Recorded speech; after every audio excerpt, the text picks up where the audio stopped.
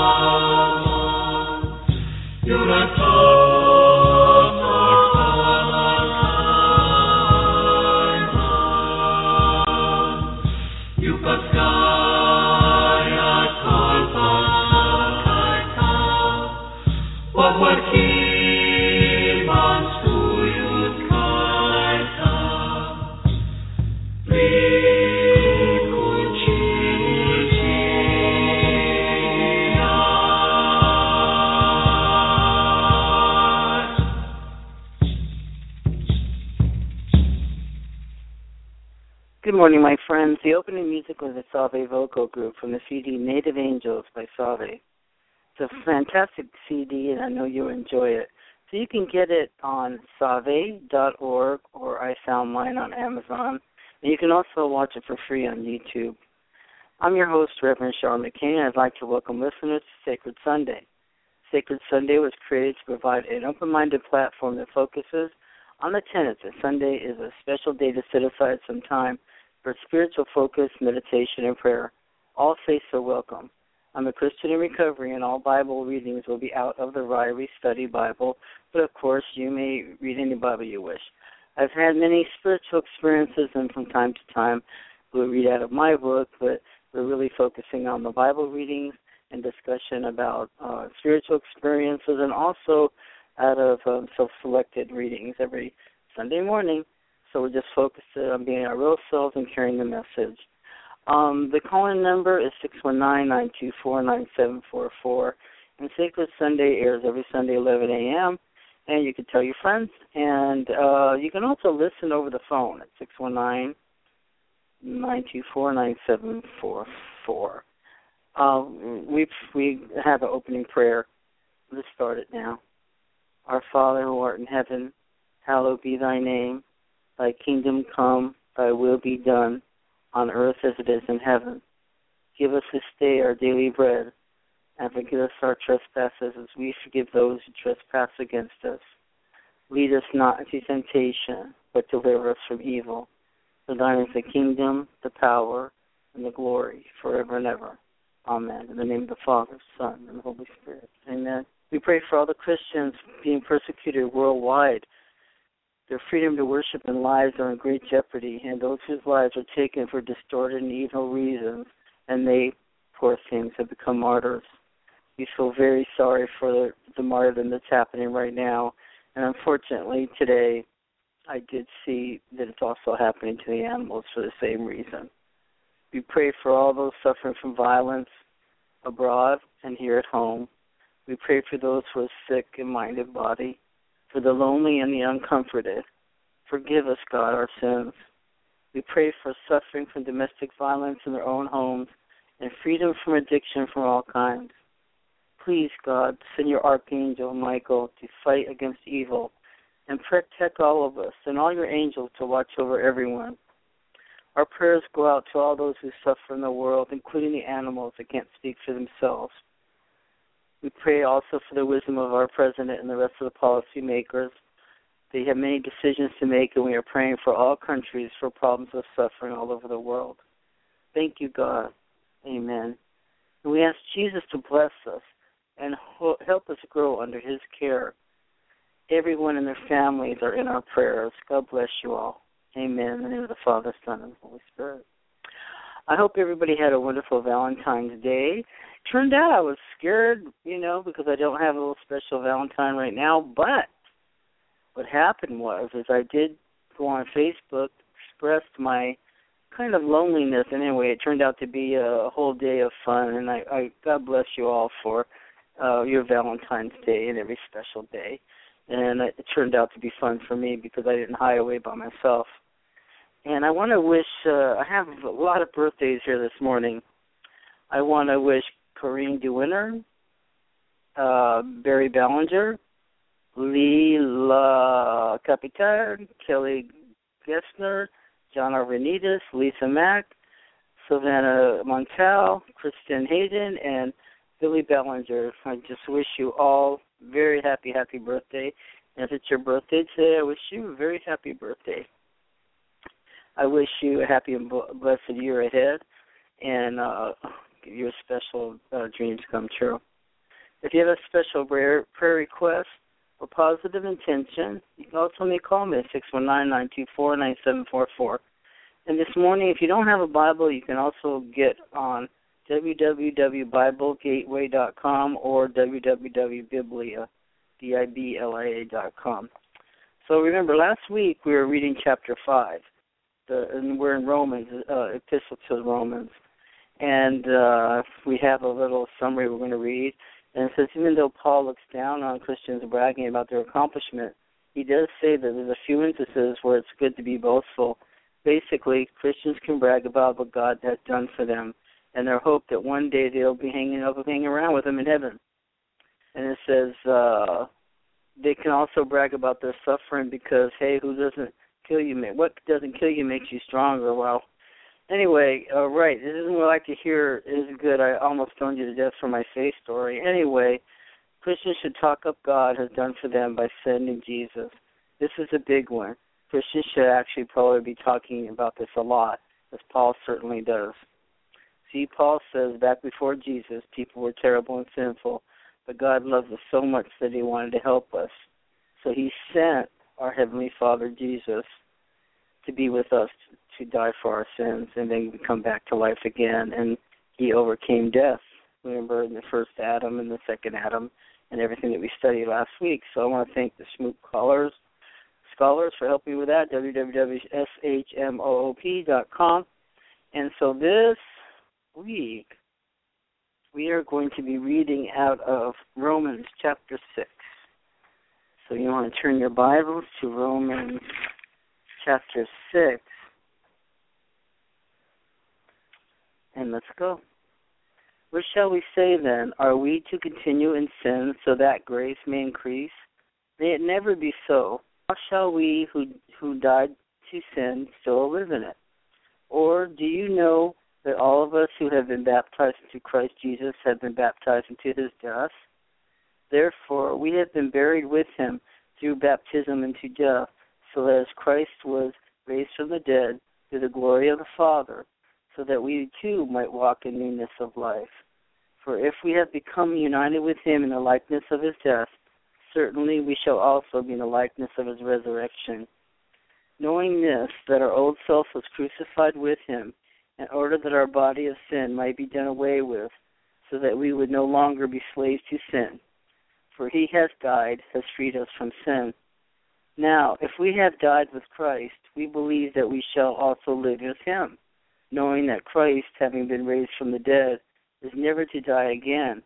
Death no longer is master over him. This is the big tenet of the Christian faith. For the death that he died to sin once and for all. But the life that he lives to God. Even so, consider yourself to be dead to sin, but alive to God in Christ Jesus. Therefore, do not let sin reign in your mortal body, so that you may obey its lusts. And do not go on presenting the members of your body to sin as instruments of unrighteousness, but to present yourself to God as those alive from the dead, and your members as instruments to the righteousness of God. For sin shall not be a master over you, and for you are not under its law, but under grace. And it says here, shall we continue to sin? What then? Shall we sin because we are not under the law, but under grace? May it never be. Do you not know that when you present yourself to someone as slaves for obedience, that you are slaves of one with whom you obey, either of sin resulting in death, or obedience resulting in righteousness? But thanks be to God that though you were slaves of sin, you became obedient from the heart to the form of teaching to which you were committed. And having been freed from sin, you became slaves of righteousness. I am speaking in human terms because of the weakness of your flesh. But just as you presented your members as slaves to impurity and to lawlessness, resulting in further lawlessness, so now present your members as slaves to righteousness, resulting in sanctification. Wow. For when you were slaves of sin, you were free in regard to righteousness. Therefore, what benefit were you then deriving from things of which you are now ashamed? That's true. For the outcome of those things is death. But now, having been free from sin and enslaved to God, you derive your benefit resulting in sanctification, and the outcome, an eternal life. For the wages of sin is death. The free gift of God is eternal life in Christ Jesus our Lord. You know, that's very, I don't even have a word for it. I'm just so awestruck by what is we are reading here. And let's read the notes. Okay, let's go back to 6:1. If grace abounds in the presence of sin, shouldn't we continue in that grace might increase? May it never be. And it says grace cannot be exploited for evil ends. That's it. It's impossible. Because of our union with Christ, we died to sin and are alive to God. The new moral life is based on our union with Christ, our being slaves to righteousness, and the new marriage union we have with Christ. Death is separation, not extinction. Physical death is a separation of the body from the spirit. Spiritual death is a separation of a person from God. The second death is eternal separation from God. To sin is separation from the ruling power of sin in one's own life. And the notes go on. Baptism with the Holy Spirit joins the believer to Christ, separating him from the old life and associating him with the new. He is no longer in Adam, but is in Christ. Water baptism portrays this truth. Now we're up to 6:6, the old self. All that a person is before salvation, which is made old by reason of the presence of the new life in Christ. Though separated from its power, its presence has not been eradicated. Therefore, we are exhorted to lay it aside. The body of sin does not mean that the physical body itself is sinful, but that your body can become the instrument of sin, made ineffective or impotent. Okay. Sin has no legal right to be master over us. Therefore, sin can never legally regain its mastery over us In practice, it may yield towards temptation. This means calculate. It says consider, calculate, and then acting accordingly. We must either dethrone sin or obey its evil desires. Do not go on presenting the members of your body, but present yourself to God. Tenses imply stop presenting your members, but present yourself once and for all to God. Paul exhorts us to make our experience conform to our position present, a decision to dedicate the years of one's life to God. And then it's talking about 6:15 through 23. This passage is the ethical application. When we were in Adam, sin was master, demanding shameful living and repaying with death. In Christ, we can be slaves of righteousness. Then Paul uses the illustration of slaves and masters because of the dullness of understanding of those to whom he wrote. People just don't understand him. That's why we read every week trying to understand the Bible. We just keep reading it. When you were slaves to sin, what benefit did you have? And then 6:23 says, the free gift of God, sanctification of life, does not earn eternal life. It is still God's gracious gift. So that will bring us up to 7 next week, but it is spellbinding. It's, enthralling to read the Bible. I never thought, even though I've always respected the Bible, I never thought there would be a day where when I read it, I was stunned and enthralled. And it's very exciting. So I did find a little story, and this one's out of Angels on Earth. And it says it's a little Cinderella story. I couldn't dance, but I sure could sew. Okay, here's the story by Roberta Messner. Signs posted up and down the school hallway did not let me forget. Snowball dance next Friday night. No one would be asking me, the senior high outcast. My face was disfigured, my body was off. I had seizures without warning. A brain tumor was making my freshman year miserable. But doctors wanted to monitor the tumor before operating. Kids didn't know what was wrong with me. They just thought I was weird. I kept my head down as I hurried to my locker, thinking of my mother's prayer for the night before. Why don't we ask God to send someone to help you, Mom said. He can do that, Looking around the halls now, I couldn't see anyone who would fit that bill. I needed an angel, I thought. An angel would know that there was more to me than my tumor. I stepped into the home rec room where my teacher, Miss Barrett, waited. She looked amazing, as usual. Today she wore a tan ultra suede suit and a ruffled apricot chiffon blouse. Too bad our class assignment was a boring A-line skirt. My grandmother had been teaching me to sew for years, and I was long past easy A-lines. Not that any of the other kids in the class knew it, not that they would have cared if they did. While everyone got down to work, Mrs. Barrett called me up to her desk. A lot of girls need help in alterations on their formals for the snowball dance, she said. I thought you could help me after school. Sure, I said. What else did I have to do?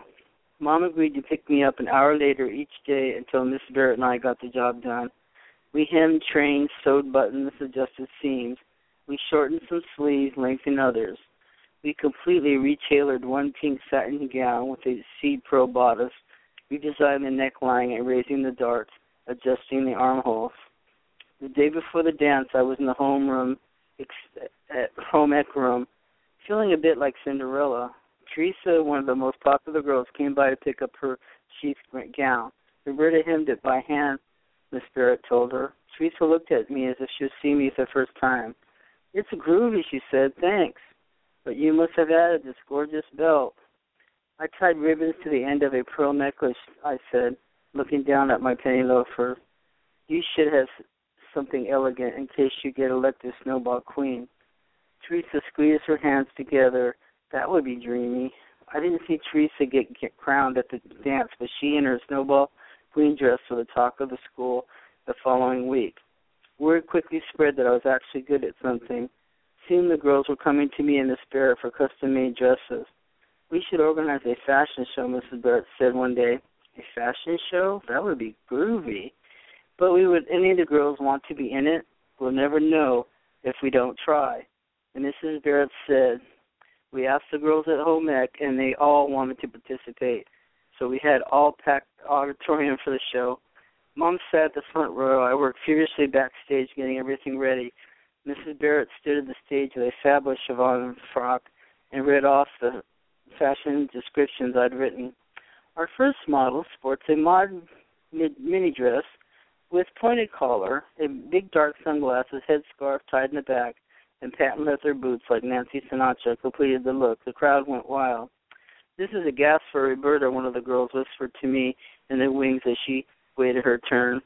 Then she sauntered into the spotlight in a geometric print shift with a trumpet sleeves, a psychedelic print suit with a boxy jacket and oversized buttons that followed by a palazzo jumpsuit, colettes, capri slacks, a jumper dress, bell bottom. My gym teacher wore a skirt and carried her tennis racket. The last outfit was one of the many formals I'd made for the snowball dance. This fashion show was better than any dance could be. "I think we pushed the boundaries of fashion," Mrs. Barrett said. Those weren't the only boundaries we pushed. Come spring, Mrs. Barrett encouraged me to run for student body president. "Kids have seen what you're capable of." When the winner was announced, she was proved right. I was elected president of the sophomore class. Mom, thank God for putting Miss Barrett in my life. In Miss Cinderella, I didn't need a fairy godmother. I had an angel in a tan, ultra suede suit. Wow, that was a beautiful story. Thank you, God. Thank you, God, for the help and the love. It comes unexpectedly and comes from others. It's quite amazing, and I'm feeling very grateful this morning to be here with all of you and to be able to tape this show and, have it for my kids and my grandkids and my great-grandkids when they choose to listen. It would be just wonderful. And it's been, a very snowy, cold winter back east, and we're having beautiful weather here and on the West Coast. But I wanted to say again for back east, we're praying for you to stay safe and warm. And I know they've actually, here at the airport, have canceled many, many, many flights. And I really want to pray for everybody's safety and that you get stay warm and be happy and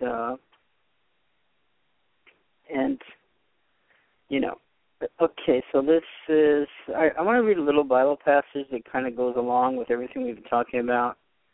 And it says, "But according to his promise, we are looking for new heavens and a new earth in which righteousness dwells." And that's very, very beautiful. And let's see, I'm going to read you one of my little stories. We just have time just for one more little story, so I'm trying to find you one real quick. And let me see. Okay.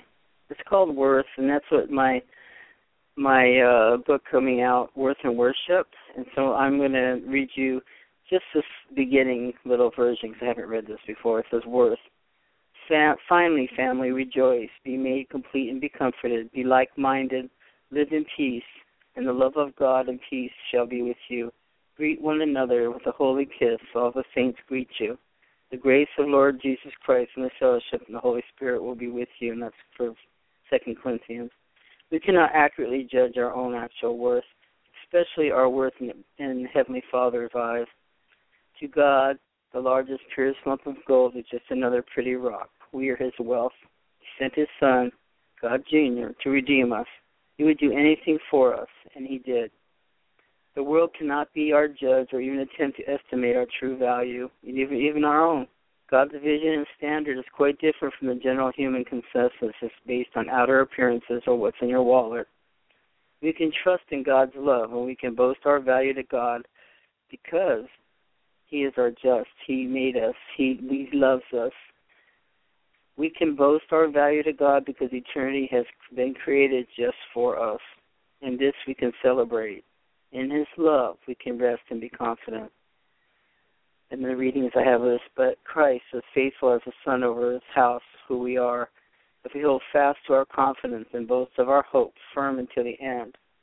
Let us therefore draw near the confidence of the throne of grace, that we may receive mercy, mercy, mercy, and find grace in time of need.